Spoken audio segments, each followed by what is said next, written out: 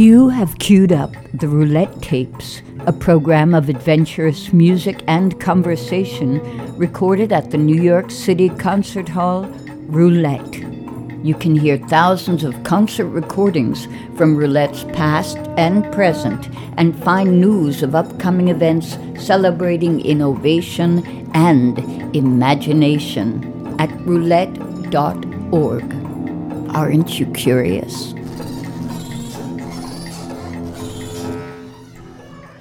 Welcome to another edition of the Roulette Tapes. I'm Susan James. Today we listen to pianist and composer Myra Melford as she discusses her relationship to the piano, her work with harmonium and prepared piano, and the artist who helped to shape her work. We'll also listen to a sampling of Myra's live performances from the Roulette archive. Here's Myra Melford.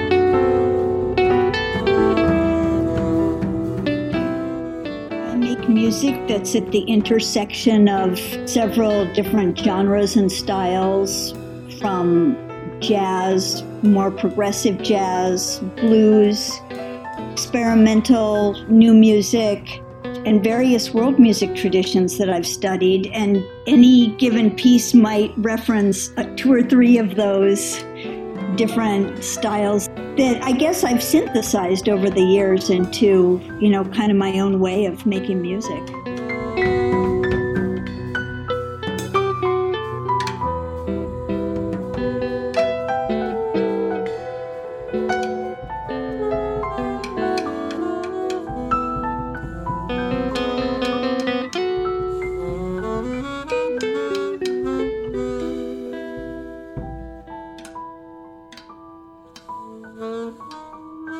I want to ask you about your primary instrument, the piano. Tell me about your relationship with that instrument and when did it begin? It's interesting. The older I get, the more I realize what an important instrument it is to me and how much love I have for it. But I started out playing the piano on my own when I was about 3, I guess.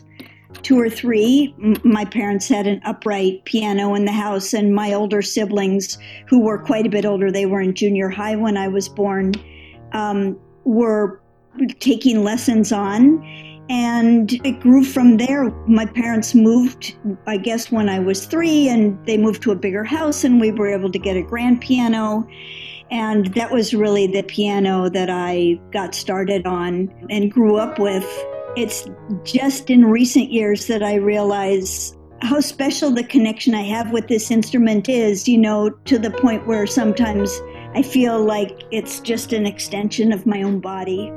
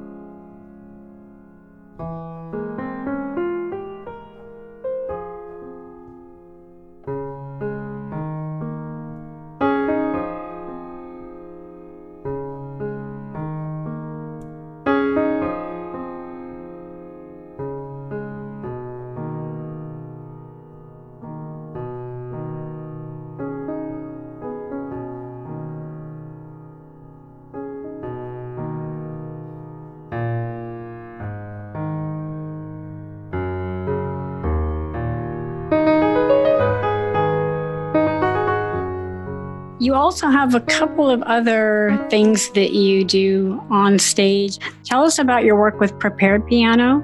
I'm still doing that. I've been doing that for quite a while, and I probably started doing that. I imagine I even played somewhat prepared piano, or at least inside the piano, on my very first concert at Roulette with Marion Brandes. So I started exploring that when I was playing in a duo with her very early on in New York. I think we started playing together in 84, 85, something like that. In the beginning, I tried very hard to integrate it into a performance situation where I might also play the keyboard.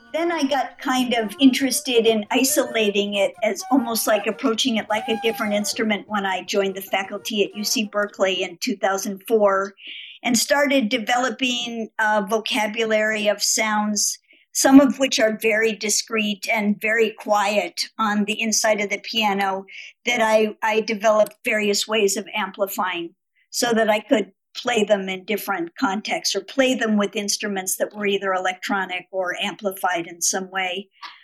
And have done a lot of work with then sampling those sounds and using them as the basis for other composed work. Now I'm back to doing a little bit of what I started with, which is like when I play, for instance, in a trio with Nicole Mitchell and Joelle Leandra, or in a trio with Mia Masaoka and Zena Parkins, I go back and forth from the inside to the keyboard, and I don't worry about trying to get everybody to hear these very quiet sounds. I kind of save those for special situations. So I've kind of come full circle with the inside of the piano. I developed a bunch of different techniques with these very strong rare earth magnets, and I just get them in little discs. I don't remember the exact dimension, but smaller than a dime in diameter and very strong. And I make little stacks of them and put them on different nodes of the harmonics on the piano. And then I very carefully get them vibrating.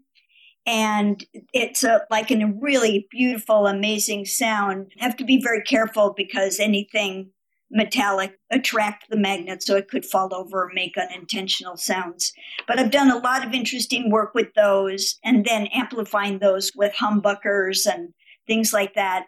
And then the other thing that I love a lot, which I actually got from Mark Dresser, really Denman Moroni via Mark Dresser, which is this beautiful copper bar that bows really awesome harmonics on the inside of the piano. Also the harmonium, that's an instrument that I thought I knew what it was, but I had to actually Google it. Tell us about the work with the harmonium. Well, the harmonium started, I think, in the mid-90s. Well, first of all, just for people who don't know what it is, it's a small pump organ. And the style that I play is the South Asian or Indian style, which means that instead of having foot pumps to pump the air, the bellows are on the side of this small box, and you pump with one hand and play the keyboard with the other. And I got introduced to this through a couple different ways at the same time. I had just started practicing yoga and meditation and, got into the whole chanting thing with harmoniums and started to play it. Then I got into studying Hindustani classical music from North India. And at the same time, an important mentor of mine, Henry Threadgill, had a band at the time called Make a Move with Tony Cedrus, who doubled accordion and harmonium. And I had been thinking about adding another keyboard and with a very different kind of sound to my setup, but wasn't really attracted to synthesizers or electronic keyboards. So I thought this might be a great second keyboard for me, and eventually went off to India on a Fulbright for a year and studied with several harmonium masters, one in particular in Calcutta, who was one of the few people in India to play the harmonium as a solo instrument and not just as an accompaniment to singers and chanters. So that kind of got me going, with the harmonium. And I still play it. It's not easy to travel with, so I don't take it on the road very much. Most of the music I've written for it, I now play on the melodica, which is kind of cheating unless I'm, playing a concert at home. But it's still a sound I like a lot and am continuing to work with.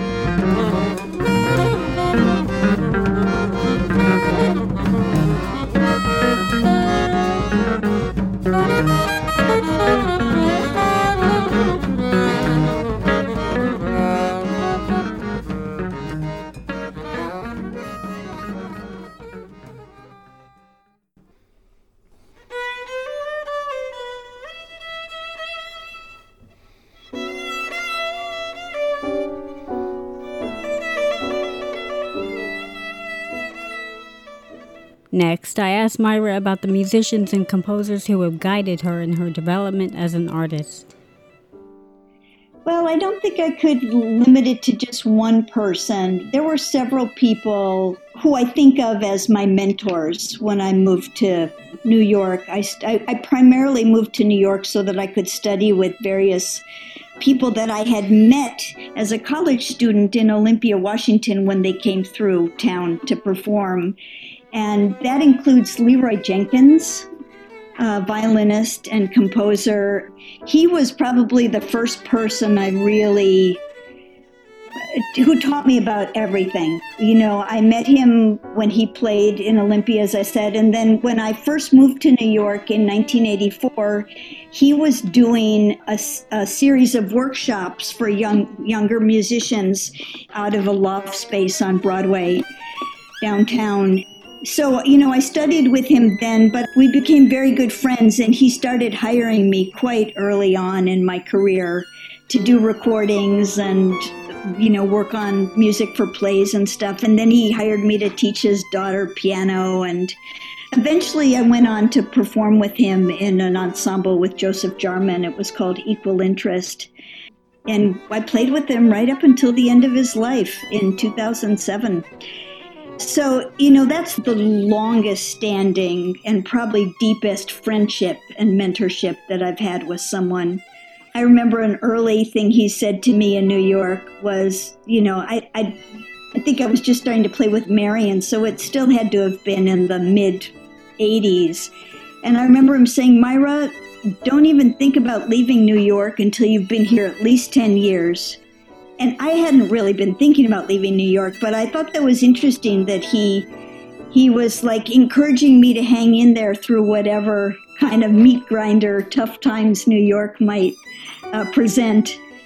But he was just always full of great stories, great sense of humor, and just a wonderful man. So I miss him so much.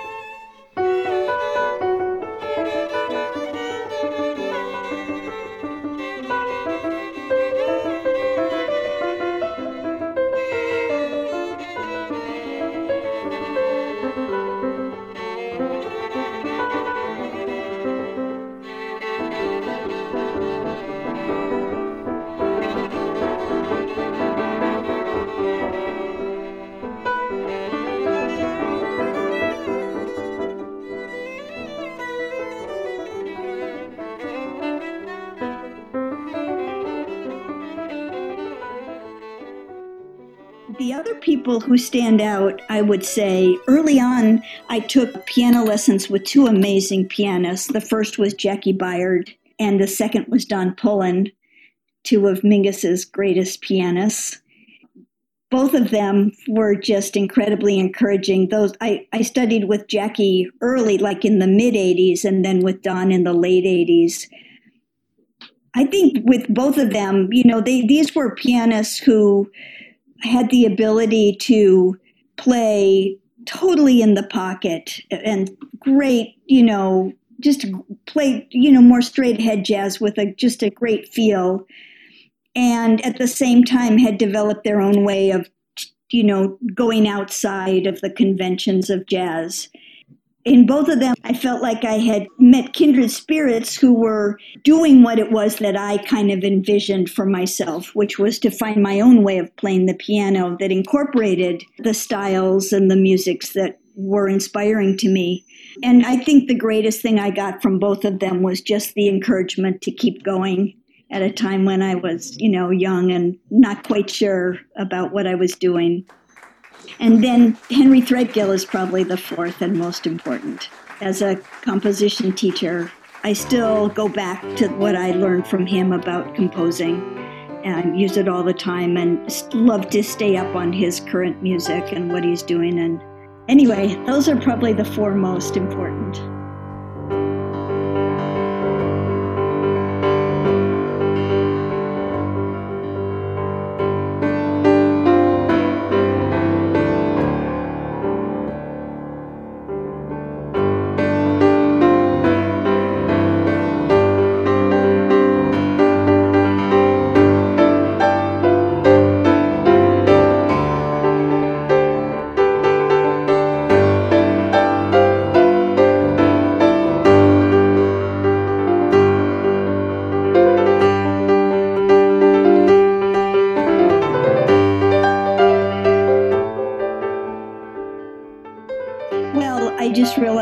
As I said, those four were the most important. There was one more, and this was someone whose ensemble I got to be in for 10 or 11 years, and that was Butch Morris. Not only did I learn a tremendous amount from him, but also there was this great balance of rigor and freedom in working with Butch. Just such an incredible and deep musicality that I loved playing with him. I started out when he was still doing a lot more compositions, but was with him through that transition to the conductions. And then the other thing I would say is that, getting to perform Henry's music was very important, because he was so influential as a composition teacher for me. There is a line in your biography on your website that I loved. It was about blurring the lines between composition and improvisation. Tell me about that. I don't know where that idea came from, but it's certainly something I've been really interested in doing, at least since the late 80s. But I think it was just in the air in those days, I think to a large extent that's what Butch was doing, and Henry and various other people, various other members of the AACM and so on. So, yeah, I think my particular approach was also really influenced by the philosophy and practices of Frank Lloyd Wright, whose philosophy was, that the house or the building grew naturally out of the site. So you didn't get the sense that it was just this box imposed there, but that it actually grew out of the environment certainly was his ideal. And he wanted to have the inside, what was outside the house and inside, very fluid. So he might pave an inside room with the same stones that he had on a patio with big glass doors. So you had this sense that the interior was merging with the exterior. And it was ideas like that that really, really inspired me to try to make music like that, where you couldn't tell where the structure or the pre-composed material began or ended and where the improvisational part of the composition took over.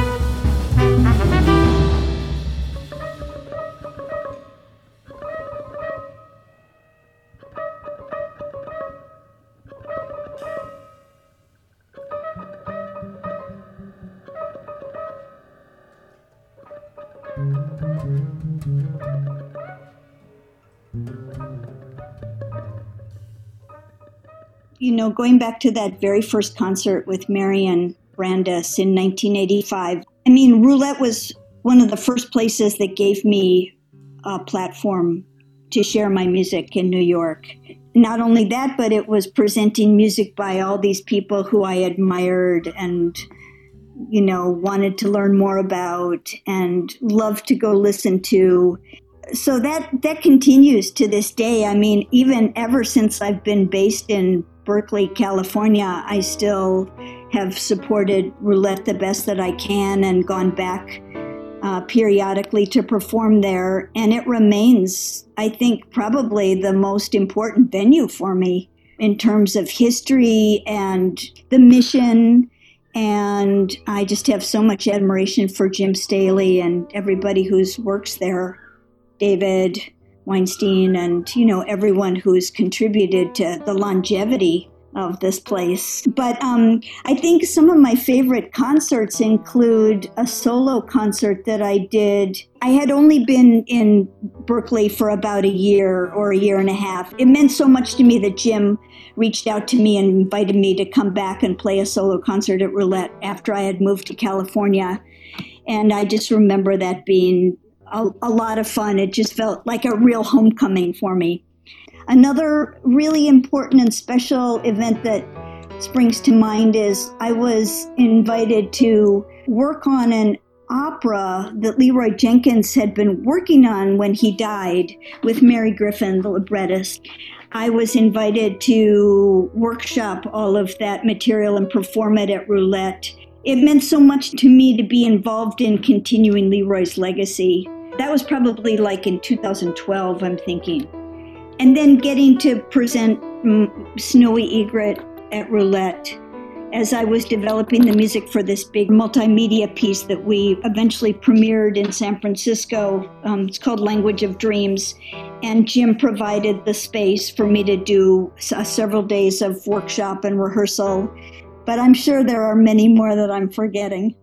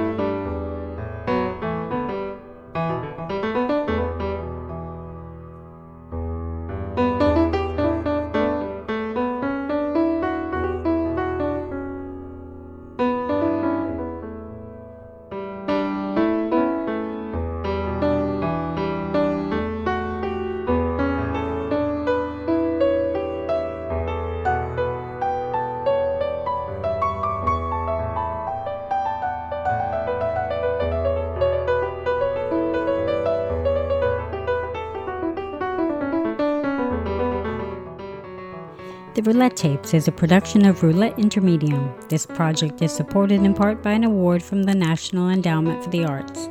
Our executive producer is David Weinstein. I'm Susan James. Thanks for listening.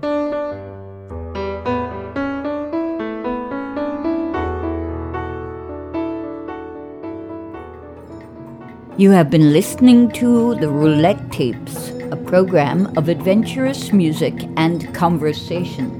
This series is produced by Roulette Intermedium. You can find thousands of concert recordings from Roulette's archives and news of upcoming events at roulette.org.